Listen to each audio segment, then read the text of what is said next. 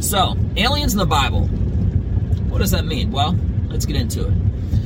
It doesn't mention anywhere in the Bible that people are the strongest creatures in the entire world. It doesn't, It also doesn't mention that people are the fastest creatures in the entire world. It doesn't. So, with that being mentioned, why is it not possible that just like there's something stronger and faster than people, there could be something smarter than people that God created? But there could be aliens. That doesn't mean he didn't create it.